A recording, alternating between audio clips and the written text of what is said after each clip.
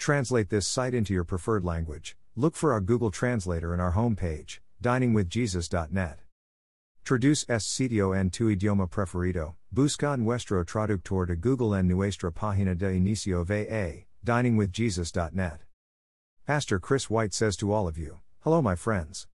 May the Lord bless you today. Hola mis amigos. Que el Señor los bendiga.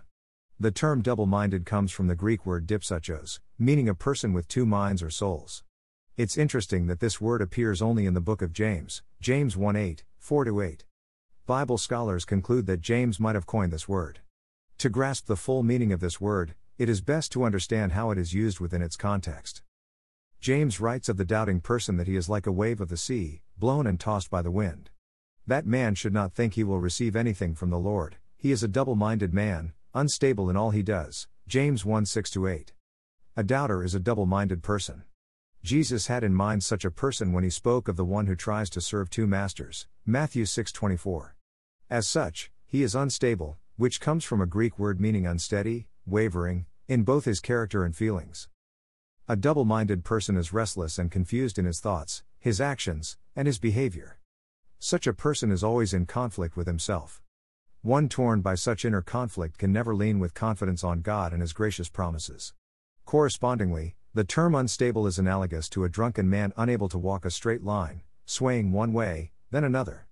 He has no defined direction and as a result doesn't get anywhere. Such a person is unstable in all he does.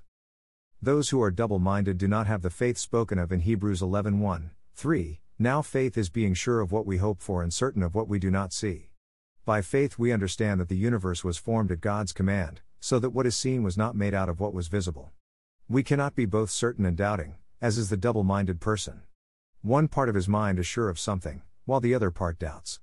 It brings to mind the push-me-pull-you of the Dr. Dolittle stories, an animal with a head at either end of its body and which was constantly trying to walk in two directions at once. Such is the double-minded man. Jesus declared, no one can serve two masters. Either he will hate the one and love the other, or he will be devoted to the one and despise the other, Matthew 6:24.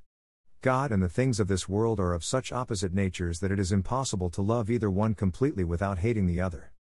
Those who try to love both will become unstable in all their ways. If someone struggles with being double-minded, he or she should read, study, and memorize the Word, for it is the Word of God that produces faith, Romans 10:17. And he or she should pray for faith. God freely gives what is good to those who ask Him, Luke 11:9-12, and it's good to ask for an increase of faith, Luke 17:5, Mark 9:24. Copyright 2002 to 2022 Got Questions Ministries. All rights reserved.